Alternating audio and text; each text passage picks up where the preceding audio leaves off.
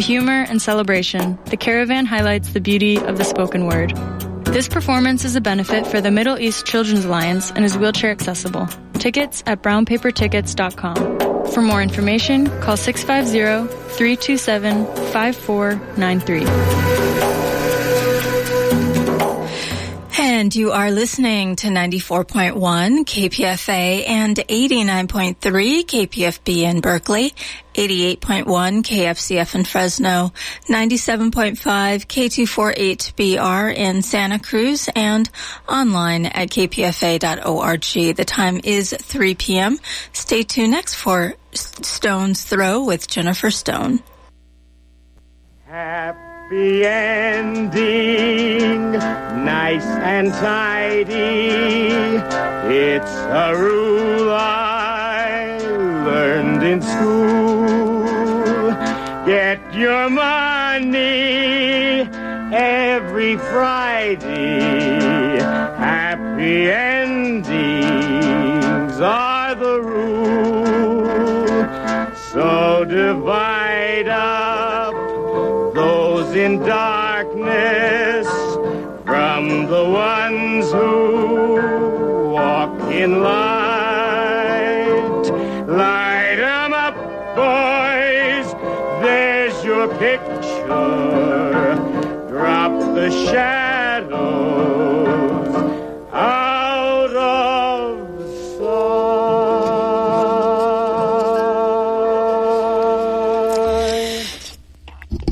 This is Jennifer Stone with Stone's Throw. It's July the 10th. Yes, get that date straight. July the 10th. Yes, the world as we have known it is altering. Yes, we need to go back to the old calendar. They wrote what was it, back in the French Revolution, there was a woman's calendar. Anyway, I nearly slept through my show today if it weren't for my friend George Killingsworth coming in and shaking me awake, getting me up to come down here. I tend to sleep all day, and then I stay up all night. I think I went to bed at 8 this morning. I was frantic, and I see here that I have all these notes. Follow that thought, right. Wringing my hands, yes. 2000, year 2000, Al Gore, popular vote, forget it. It starts, actually goes back to Reagan, but, I think we're in a little trouble. Benjamin Franklin says that tyranny or authoritarianism comes when the people are no longer capable of, governing themselves. That is, when they allow a caucusocracy to take over. I'm so frantic. I must calm down and just go out to the woods. That's what I'm going to do. Let's see. These notes, I'm confused. Susan Collins might be a holdout in the Senate, and there's an Alaskan senator. That's two Republicans might, say no to the new guy who is absolutely terrifying, as we knew, yes.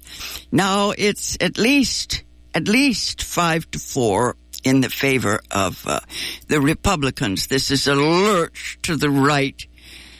I think of the 50s and my life and get an abortion. If you knew people, I mean, my family was, my father was a doctor, and we knew a nurse, and you called this one, and you went to Mexico, you went somewhere, but, just get a D&C, and somehow we survived, just hang on. What's his name? Dick Cavanaugh? This is the new guy.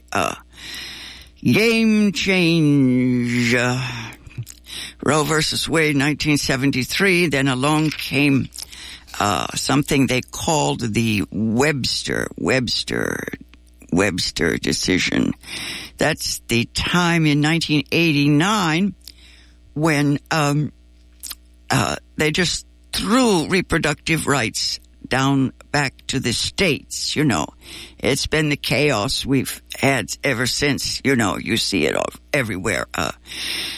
trying to get an abortion, you have to go at least 2 or 3 states away. I'm not saying that Roe versus Wade is irrelevant. Of course it is, but it had already been chipped away at.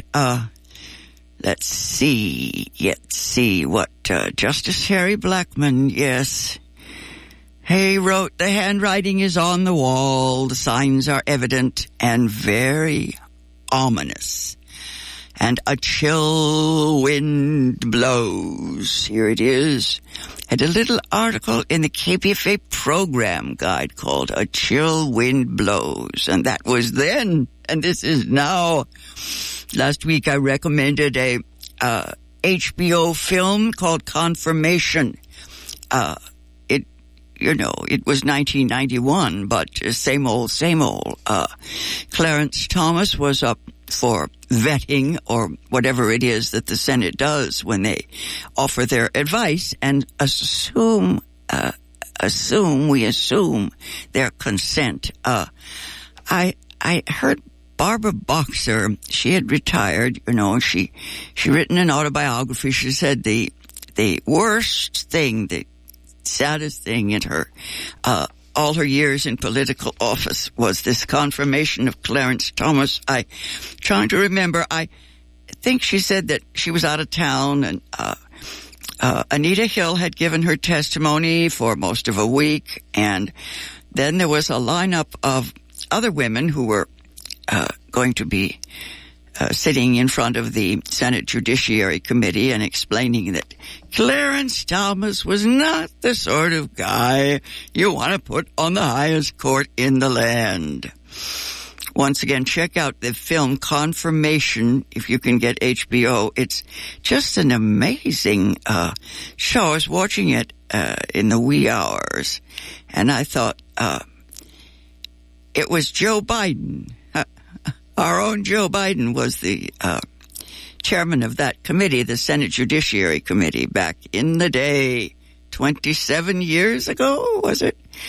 There he was, Joe Biden. And the way they play it in this film is that he was pressured and he was dithering and he just couldn't stop it. I don't see why he couldn't have stopped it. All he had to do was just say, no, we're going to continue listening to these women. You remember, if you're an old person like me, the Republicans had a little difficulty. They had lost on the confirmation of Judge Bork. And I don't know if Clarence Thomas was any worse, but who knows. I just get into such a dither about these things, and it's no good. I'm trying to think in centuries, like the Pope.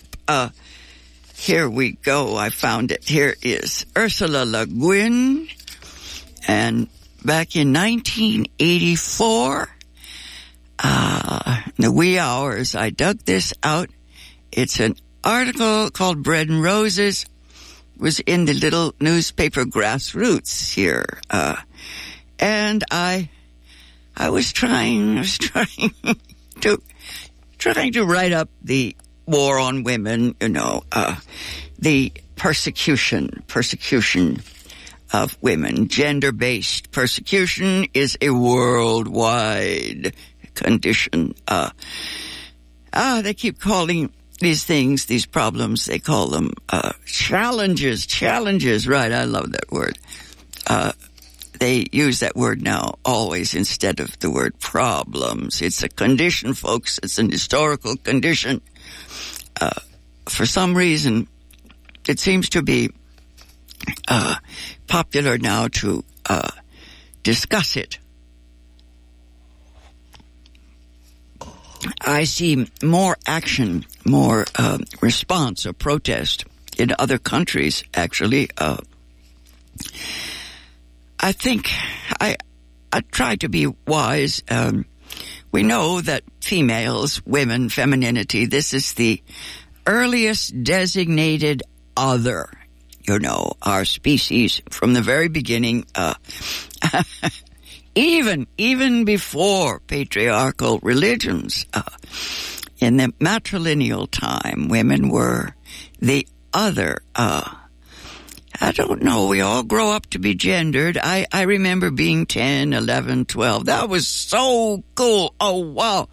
Oh, golly. Back when I was a person, and then suddenly, I was 13. I was sitting on the beach down in La Jolla. I had a 2-piece bathing suit on. Suddenly, I was a girl. Okay, yes, now, women as a minority group are, yes, struggling. They have met the challenge. They fight for equal rights. Okay, yes. Actually, I think that today we're oppressed for our ambiguity even more. Used to be, we were just, what do you call that, just slaves. I don't know. As I say, that's my new mantra. Never ends. Sad. Ursula Le Guin wrote a left-handed commencement address back in 1983. I found this in the Mills Quarterly. I went to Mills in the 50s, and Ursula Le Guin, of course, was coming into focus. We kind of got it. She spoke at the commencement at Mills. Let's see, it says, a left-handed commencement address. Ursula K. Le Guin. Back in the day, she writes here, it's always the same game, she writes. No, here's Ursula. She says, you will find yourself, as I know you already have, in dark places, alone, afraid. What I hope for you is that you will be able to live there in the dark place. If we want to live as women, some separatism is forced upon us. How about just going on doing things our own way? Not for men and the male power hierarchy. That's their game. Not against men either. That's still playing by their rules. But with any men who are with us, that's our game. Our roots are in the dark. The earth is our country. That's fascinating stuff. How it's always been the same game, the same story.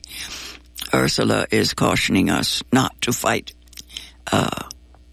their way, not to be always trying to win, although I think that getting the vote was something. Now, my mother's generation was sure that once they had the vote, Virginia Woolf said that she'd rather have money than the vote. I think she's right about that, without economic freedom, without that little check arriving. That's what Virginia Woolf said. An aunt of hers left her a little legacy at some point, and that's when she woke up. She wrote A Room of One's Own. She tried to explain how it was that women required economic independence. Okay. I looked at the notes I have from the 80s. Yes. Back in the day, 1983, on International Women's Day, on PBS and lots of radio stations, they devoted 24 hours to women's programs. That's one day in the year. 24 hours to women's programs. There will be no power struggles of any kind, they promised, during that 24 hours. No war, no rape, no violence, either psychic or physical, no child abuse, no wet toilet seats. Everyone will sacrifice to the goddess. This is my own definition here, yes. the sacrifices will be libations only. No sacrificial animals. During this celebration, we dance a lot and get cheerfully drunk. I remember Gertrude Stein said 2 things are always the same: the dance and war.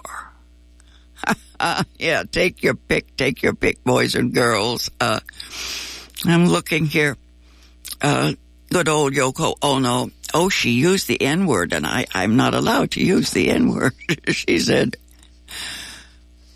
women are the ends, that is, N-word, S. Women are the, let's call it the servants, the slaves of the world. Without the N-word, it doesn't make any sense. Anyway, Yoko Ono got it. Yes, she certainly got it. I guess the violation of the women who have come forward in the latest sexual harassment brouhaha. This time it seems to have registered. Somehow there is an awareness rising. I don't know. I hope it doesn't just go away the way it has done in the past. Oh, golly. I remember when the Middle East had a lot of secular aspirations, right?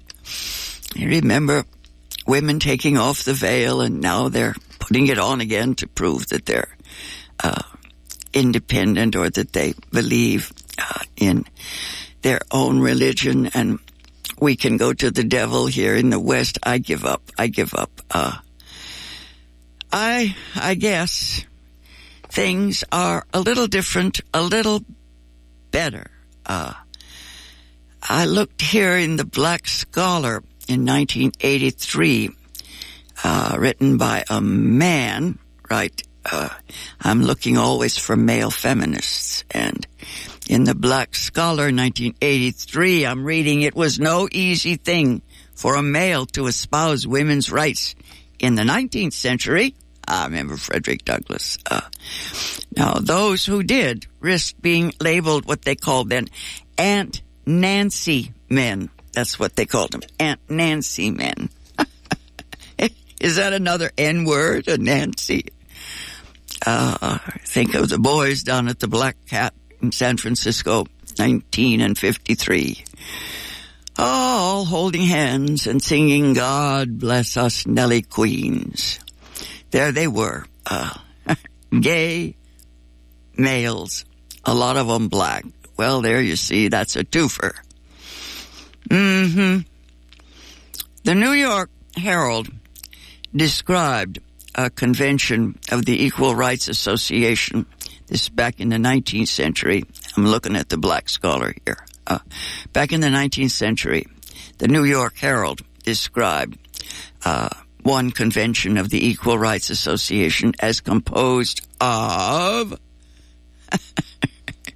long-haired, this is a quote, long-haired men, apostles of some inexplicable emotion or sensation, women in bloomer dresses to show their ankles and their independence. Footnote here, I guess a bloomer dress, I guess that means the long pants that kind of fluffed up so they looked like skirts, but they were men's pants, women's pants, right? Anyway, goes on here, yes, he says, after saying that they want to show their ankles and their independence, and the Herald, yes, New York Herald goes on, these are women who hate their husbands and fathers.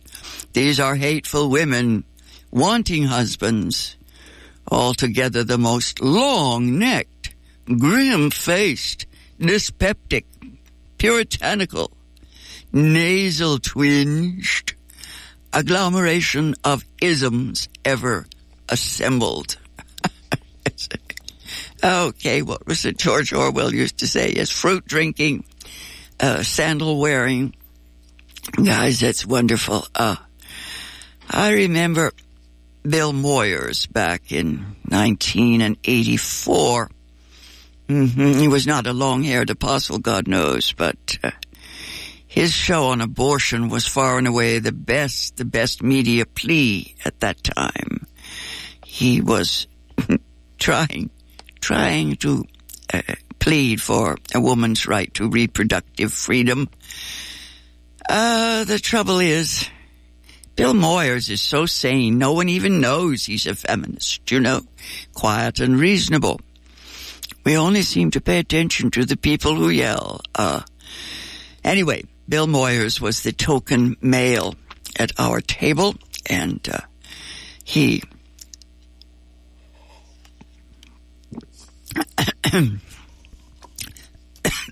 knew the score. Okay, pardon me. Cough, cough. We have arrived at a curious place. The fact is that these days, any reasonable male with brains is a feminist. The other fact is that these days, like any female with brains, he's too smart to say so.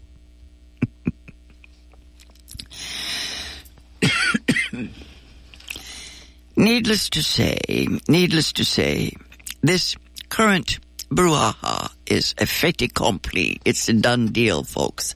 The Supreme Court is now in the hands of the right wing. I think, as I said, there are 2 Republican senators and, of course, the Democrats. And they may, of course, ask good questions, but I don't think so. Yes, I go all the way back to 2000 and Al Gore, popular vote, and those people down in Florida. Anyway, Al Gore said he didn't want to start trouble, didn't want to cause a revolution, but oh boy.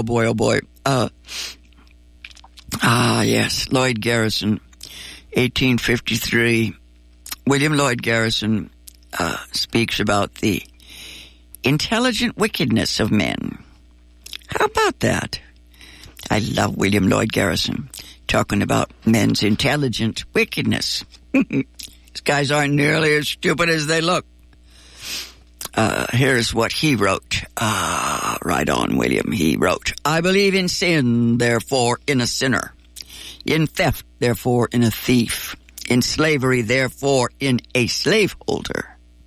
In wrong, and therefore in a wrongdoer.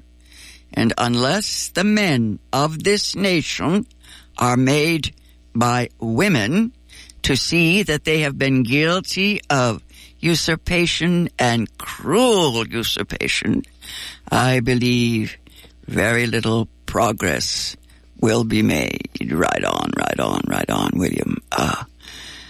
Okay, I'm sure that there are plenty of men and Democrats, who know that things are, dark, that we are in a dark place. But the strange thing is, the women who know this are being, being denigrated even by the left. I think of Maxine Waters and Barbara Lee, the women who hold out no matter what. I guess, so many women just don't want to be identified as feminists. They want to be humanists, blah, blah. They feel that feminism is a limiting term. I don't know what's wrong with, working for women's rights, women's happiness. It may be, yes, it may be a label. I remember several people saying, well, of course, Jennifer, you have this bias. I said, well, I have the impression that men are biased in the favor of male human beings. I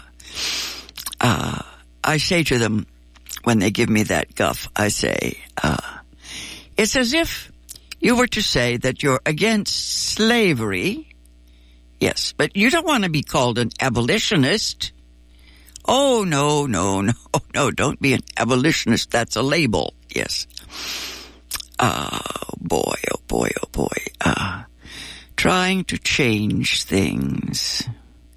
So many women, they're into beauty. They'd rather be right than president, that sort of thing. They give up politics at a certain point when things get ugly. Yes. I don't know. All joking aside, what do women want? We used to say they want to be wanted. So long as women prefer love to power, we're in trouble. I don't know. The words don't seem to mean much anymore. 24 hours, one day a year, International Women's Day. Beatific. Anywhere you look, there are women, and they are surviving. They are managing. I'm looking here for Virginia Woolf. I wish Virginia Woolf had a job as a critic or editor. She had to write all those novels and be subtle. I don't know if subtle works anymore. In a room of one's own back in 1928, 5 years before I was born, right? Virginia Woolf writes in A Room of One's Own, quote, "If we face the fact, for it is a fact, that there is no arm to cling to, but that we go alone, and that our relation is to the world of reality, not only to the world of men and women, it is then that the opportunity will come, and the dead poet who was Shakespeare's sister will put on the body which she has so often laid down." Okay, I don't know about Shakespeare's sister. In A Room of One's Own, Virginia Woolf talks about what would have happened to that lady. I think she called her Judith. Was that it? Shakespeare's sister. She would come to London town as a young woman, and of course she would get knocked up, and her fate would be the fate of so many women. I don't know. It is so hard to explain to the young that abortion is a right. They all say, oh, the poor little babies. I know they're not babies yet. Freedom is the name of the game. Woman's freedom to choose. Yes. If you don't believe in abortion, don't have one. Next week, we got to talk about this dude that's Donald Trump is going to give us, possibly for certainly the rest of my lifetime, maybe another 40 years. Here we go, boys and girls. Stop the world. I want to get off. This has been Jennifer Stone ranting away here. I'll be back again next Tuesday with perhaps some more hopeful news. And go easy. And if you can't go easy, go as easy as you can. Out of sight.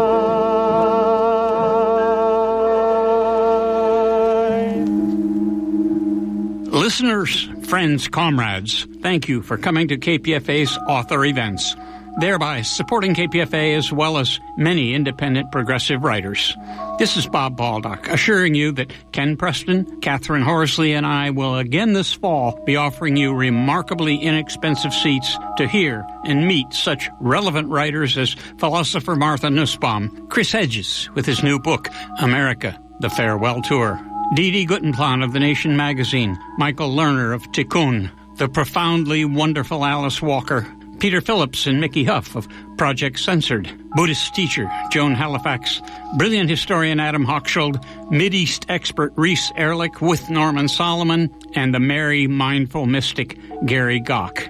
There will be more. Please keep an eye on the KPFA website and your ear on 94.1 FM. Much respect.